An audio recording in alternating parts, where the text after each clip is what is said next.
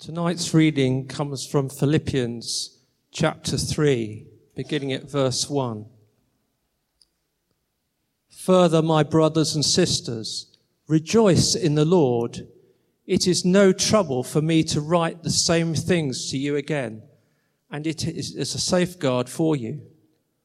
Watch out for those dogs, those evildoers, those mutilators of the flesh.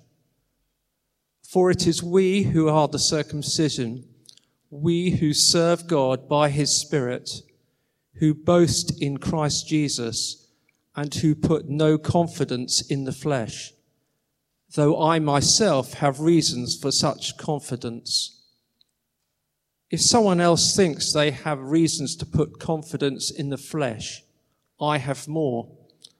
Circumcised on the 8th day, of the people of Israel, of the tribe of Benjamin, a Hebrew of Hebrews, in regard to the law, a Pharisee, as for zeal, persecuting the church, as for righteousness based on the law, faultless. But whatever were gains to me, I now consider loss for the sake of Christ. What is more, I consider everything a loss because of the surpassing worth of knowing Christ Jesus my Lord, for whose sake I have lost all things. I consider them garbage, that I may gain Christ and be found in him, not having a righteousness of my own that comes from the law, but that which is through faith in Christ, the righteousness that comes from God on the basis of faith. I want to know Christ, yes, to know the power of his resurrection and participation in his sufferings, becoming like him in his death, and so, somehow, attaining to the resurrection from the dead. Not that I have already obtained all this, or have already arrived at my goal, but I press on to take hold of that for which Christ Jesus took hold of me. Brothers and sisters, I do not consider myself yet to have taken hold of it, but one thing I do, forgetting what is behind and straining towards what is ahead. I press on towards the goal, to win the prize for which God has called me heavenwards in Christ Jesus. This is the word of the Lord.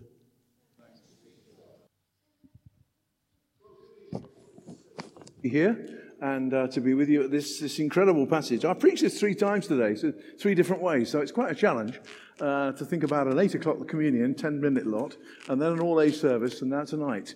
Now, if you've come tonight for a sort of a gentle kind of shades of grey version of Christianity, forget it. That's not what Paul's on here. That's not where he is. He's very black and white. He's very clear about what he's trying to say. This is black and white. He's comparing, if you like, at the beginning particularly, what people think is important and what God thinks is important. There's a kind of comparison here very much with, this is what the world thinks over here, this is what God thinks over here, and there's no sort of middle ground. There's not a fence there that you can sit on. So that's where we're going. Now, if you go back into chapter 2, we must just link this all up together. He's developed the idea of who Jesus is. In that fabulous passage in Philippians 2, he's talked about Jesus, who is, let me just tell you 1 or 2 of them. He did not cling to equality with God. He made himself nothing. He became a servant. He humbled himself. He was obedient to death, so that every knee should bow to him, because he is the Lord. That's what he's saying. He's saying there's a centrality about Jesus here, that there's something which is not just, he's not one of something that you can come to, there's a bit of this, a bit of that, a bit like pick and mix, it's the centrality of Christ. It's Christ right at the center. And because he is all that, and because he died for us, and our sins are forgiven, that we should, as Christians, shine like stars. That famous song we used to sing, Shine, Jesus, Shine. Well, do you think that was Jesus shining? No, that's not why it was written. It was written that we might shine Jesus out through us. You read the song carefully, that's what it's about. And so we need to see that. And so Paul starts chapter 3, after he's outlined his theology, if you like, of Jesus. He says, finally, my brothers, rejoice in the Lord. Now, does that mean just sort of, yes, let's rejoice in the Lord, let's be happy for Jesus? No, that word's much bigger than that. Rejoice in the Lord says, put Christ right there in the middle. Rejoice in the Lord. When I go out to work tomorrow, what do I do? Now, you can try this if you like, and I know people have done it, sort of sit on a bus and say, I'm rejoicing in the Lord, and one or two people look at you funny. But that's what it's about. It's about what we do tomorrow on our bank holiday, if we've got it off, and wherever we're going this week, to rejoice in the Lord. Isn't it fantastic that we're children of the Lord Jesus? There's one or two think it might be. I got a couple of nods there. That's about all I got, but I'll keep working, okay? That's what it means. It means I'm delighted. I'm passionate about the idea. Forgive me if I get passionate tonight, but this passage demands it. And that we center our lives and all that we do on Him and thank Him for being our Lord and Savior. Jesus is the center. That's the deal. And there's a lot of urgency, if you noticed, in the beginning of this chapter. Finally, it's in my book, it's finally. I think you had further when Nigel read it to us. Further. It's only halfway through the chapter and we're doing finally. Only halfway through the book, rather. We've got 2 chapters to go and it's finally. I want you to get this. This material is fine. It's no trouble, he says, to write to you. The same things to you again. I want you to get this, Paul is saying to the Christians in Philippi. By the way, Philippi was a very sort of, posh town. Philippi was, if you'd been a general in the army and you'd served, with the army, chaps. Sorry, is there any military people here? I mustn't offend them.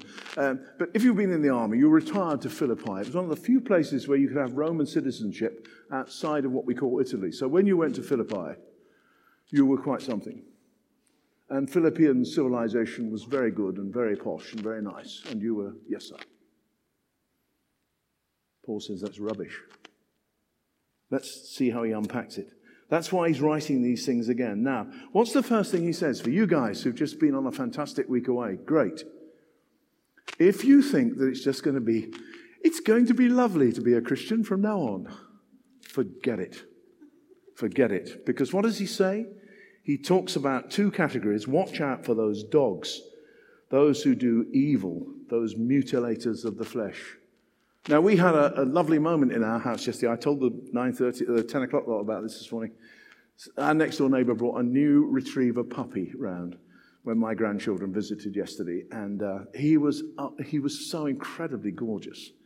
And you could stroke his little, is it fur? Whatever it is, anyway, what he's got on him. And he went, oh, and you looked up at him and he looked at me. And, it was just gorgeous. I got quite soft, really, and quite soppy about a dog, which is unlike me. But there it was. What he's saying here is dogs. These dogs are the dogs on the street that come and bite you and snap at you. That's what he's describing here. And there will be people you guys who've had a fantastic week away, somebody will come snapping at you and say, you know what you did last week is a load of rubbish. It's counterfeit. Forget it. There will be people who will try and convince you that what God did in your lives, which was so precious, is counterfeit and rubbish. Forget it. These are dogs, and these are mutilators of the flesh. They are literally people who have an outward appearance of what's called circumcision, the Jewish rite, rather than true faith. That's what he's talking about. False people. Guys, we always need to understand the enemy. As we walk on as Christians, any general will tell you that. You need to understand the enemy. And there will be people always who will seek to undermine you, to devalue what you have, to devalue what you believe, and just say, don't go there, it's not worth it. And you need to be aware. And we can all have times, can't we, when we think we're self-sufficient, we're strong, and we're not depending on God. And therefore, these mutilators of the flesh can pick us off. They can pick us off and make us feel absolute rubbish. We lose our dependence on him. Now, what does Paul develop this like? It's quite fascinating, the way he does it in the beginning there of verse 4b. If anyone else thinks he has reasons to put confidence in the flesh, in other words, in yourself, I have more. And Paul then rattles off all his pretty well perfect CV that Paul has. A physical circumcision. I'm an established Jewish believer, don't you know? I'm born out of the house of Israel, a Hebrew of the Hebrews. Well, my parentage is good, and I'm solid as a rock. I'm from the tribe of Benjamin, the only tribe that remained faithful to David throughout the whole of his kingship. So I'm part of the tribe of Benjamin, don't you know? And a faithful lawkeeper. I have legalistic righteousness. I know what it is to follow the law that God laid down in his word. When it came to boasting at parties, Paul had a pretty impressive CV. That's who he was. He was a learned man. He'd sat under a guy called Gamaliel.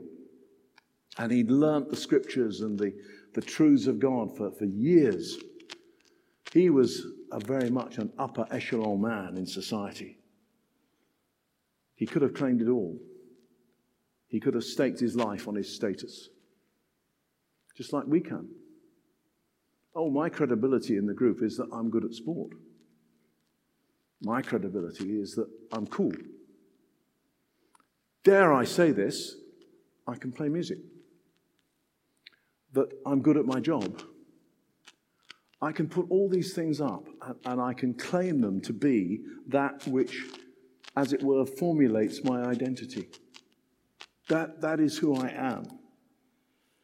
Paul says something then quite shocking.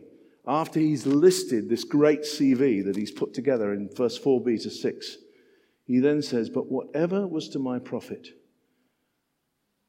I now consider loss for the sake of Christ. Now, does that mean that all those things that you do and that you value, that are part of your life, your family, your work, all the things that you're involved with, the things that you belong to, are they all rubbish? No.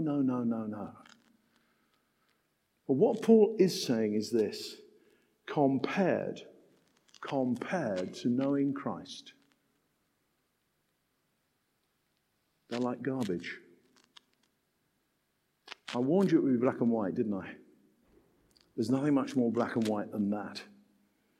It's quite radical in these days to stand out and say, as for me, I will serve the Lord.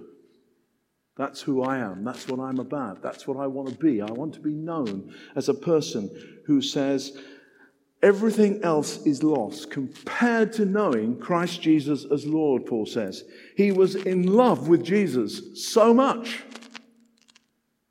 He just wanted to focus on what Jesus wanted. He had an intimate relationship begun on the Damascus Road when he was converted. And after years of service and obedience, there's still excitement, there's still challenge of getting to know him better. Paul says, I want to know him. I want to know him. Now, our world today is so much about relationship, and good that it is. No problem with that at all. But would you put at the top of your relationship list Jesus? I want to know Jesus. And you say, well, Jesus isn't here. My friends are.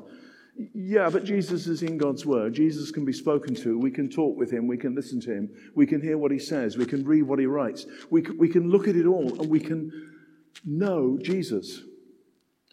This morning, I sinned grievously in the 10 o'clock service by bringing in my Tottenham memorabilia. I did it to offend one particular person, and I enjoyed every minute of it because, Harry Kane, for me, he's the man. He's the man. And that influences me. I get excited when I watch my wonderful mighty Spurs play football, and that influences me. How much does knowing Jesus influence the way you are day by day? How much does that affect your judgments, your values, the actions that you take, the things that you think, the things you watch on the telly, the things that you play with on your computer? How much does knowing Jesus actually strike into that world of yours? Do we turn round to God only when things go wrong, when we face trials, and we say, God, what are you playing at? Come on, God, do something. No, what Paul says is, I turn to him all the time. And we're going to come back to this over and over again in the next few minutes, but as I turn to him, let's try and understand this. If we get Jesus in our system, as it were, then as we walk along the road of living, then isn't it true that that will shine out of us? So when I got excited a little bit this morning about my beloved football team, you know, I get excited about them. I think, now, friends, if only we could see this. We don't have to turn it on. We don't have to do it in a place like this. But as we learn to develop that relationship with Jesus, I want to know him, says Paul. Why? Because then I will shine. And people will see Jesus. I came to Christ through a lady that I met at college. She was quite a character. She was very good on the trampoline, actually. And I can't think that had anything to do with anything, but is this getting a bit dodgy, Dave? Is that why you turn around to Charlotte? Think, is Dave gone off the boil here? Yeah, all sorts of things about her, you know, that I thought, goodness gracious me. And she shook me rigid one night. And she just looked me straight in the eye and said, do you know Jesus as your Lord and Saviour? And I said, well, that's another strange thing to say in the middle of a college common room, but she said it. Now, I gave that lady the privilege of becoming her husband, but that's another story, which we'll go to later. But that's what Heather said to me. Because the most important thing that she needed to know was whether I trusted Jesus. I think she probably thinks now that I do, so that's encouraging that I've kept 52 years of marriage together on that basis. So Paul's plan for the future, verse 9, he says, is to be found in him. I want to be found in him. Now, that means literally that my life, my values, the way I make decisions, the way I choose universities, the way I choose career is centered in him. It's founded. I want to be in him. It's not about struggling to obey laws, trying to keep up appearances of being a Christian. I'm going to get up this morning and be a good boy or a good girl to follow Jesus. No, I want to center everything that says, everything that's about me, I want to be centered in him. Which means I've got to get to know him. There's no shortcut here, guys. There's no easy way out of this. You've got to get to know him. You've got to develop it by reading your Bible, by talking about it. That's why download is so important. What Charlotte's work has been over these years, and Dave and all the other leaders that were with you this week, they're there because they want you to grow that way. For your life to be centered in him. And Paul says all that comes by faith, verse 9.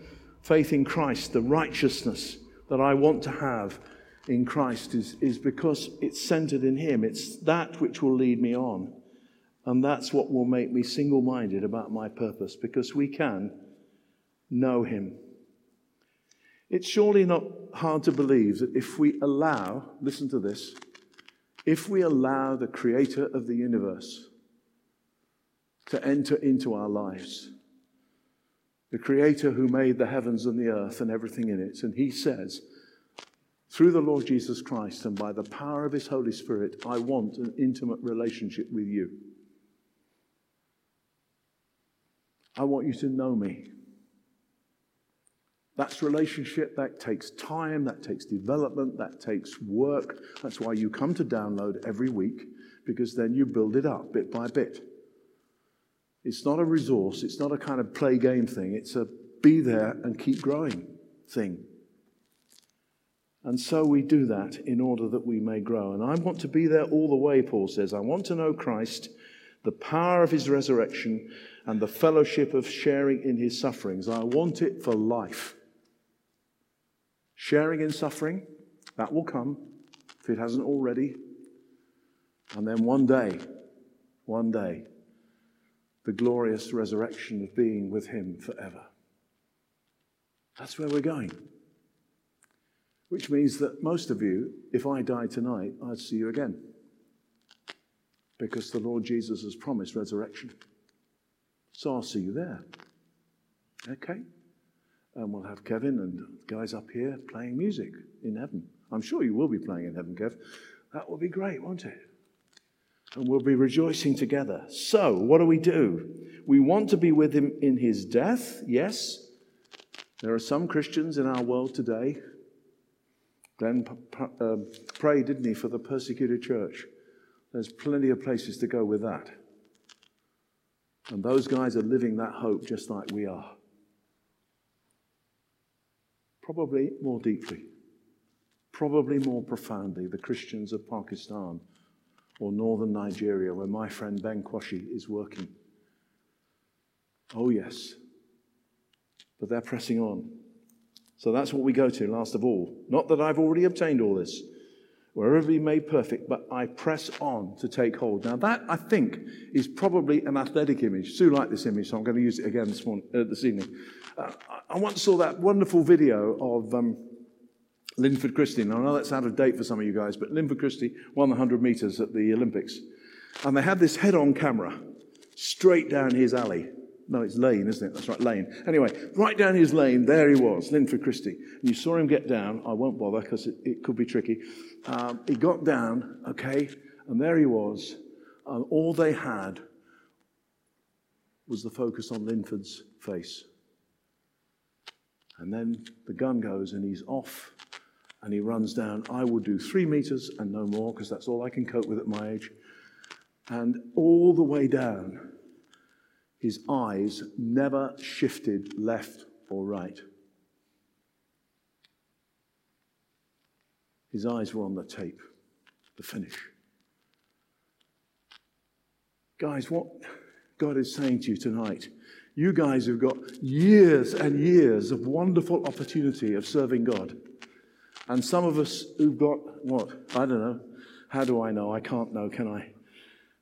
But whoever we are, whatever stage of life we're at, he's saying, press on, but look forward, knowing that you have the strength of God, knowing that he will be with you every step of the way. What does Paul say? Press on to take hold of that for which Christ Jesus took hold of you. So just as Christ Jesus, through his death on the cross, forgave your sin and took hold of you, some of you experienced that this week, you press on in order that you can take hold of eternal life with him forever. And do all the things that God has gifted you to do. All the wonderful opportunities.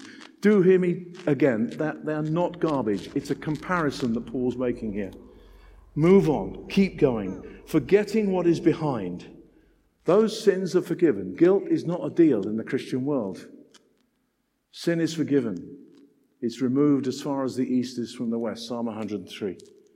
Take hold, get going, forgetting what is behind. And here's the image, straining towards what is ahead. Yes, come on, let's keep going until we die or until the Lord returns, towards the goal, to win the prize for which Christ has called me heavenward. That sends a tingle down me. Christ has called me heavenward. He's going to take me to be with him one day. That's the prize. That's what's going to be one day. Who knows when? And as we go along that way, if we do this, my title tonight was Shining Like Stars by Knowing Christ. If you think you're going to shine like a star on your decisions, forget it. Develop that relationship with Jesus. Know him, as Paul says. Go with him. Develop it. Grow it. And then as you walk along the pathway, it will be, as I've said. Some of you knew a dear friend of mine who was part of this church until very recently, Robin Martin. And I know Robin well. I knew Robin well. He was a man that you could take the mickey out of about South African cricket, and I used to love it. He was a great guy to have around. But it wasn't long, if you talked to Robin, before you got round to the gospel and the state of the church. I used to try and get him off the state of the church and get him back on the gospel because it's better ground. And we just used to talk about Jesus. I have very fond memories of conversations with that guy because the last thing he said to me pretty well was that verse. I'm pressing on because I know where I'm going. And I know who's going to be there. And therefore, what else is there to do but to press on? until Christ calls me home, which he did. And George and I stood here one afternoon and rejoiced in the life of a man who loved Jesus. That's the deal. That's the way forward for you guys, for guys who are somewhat more senior, who are this side more. Whoever you are, fix your eyes on Jesus, the author and perfecter of your faith, until one day he calls you heavenward and you will be with him forever. I think that's kind of exciting, don't you? Let's pray, shall we? Let's pray.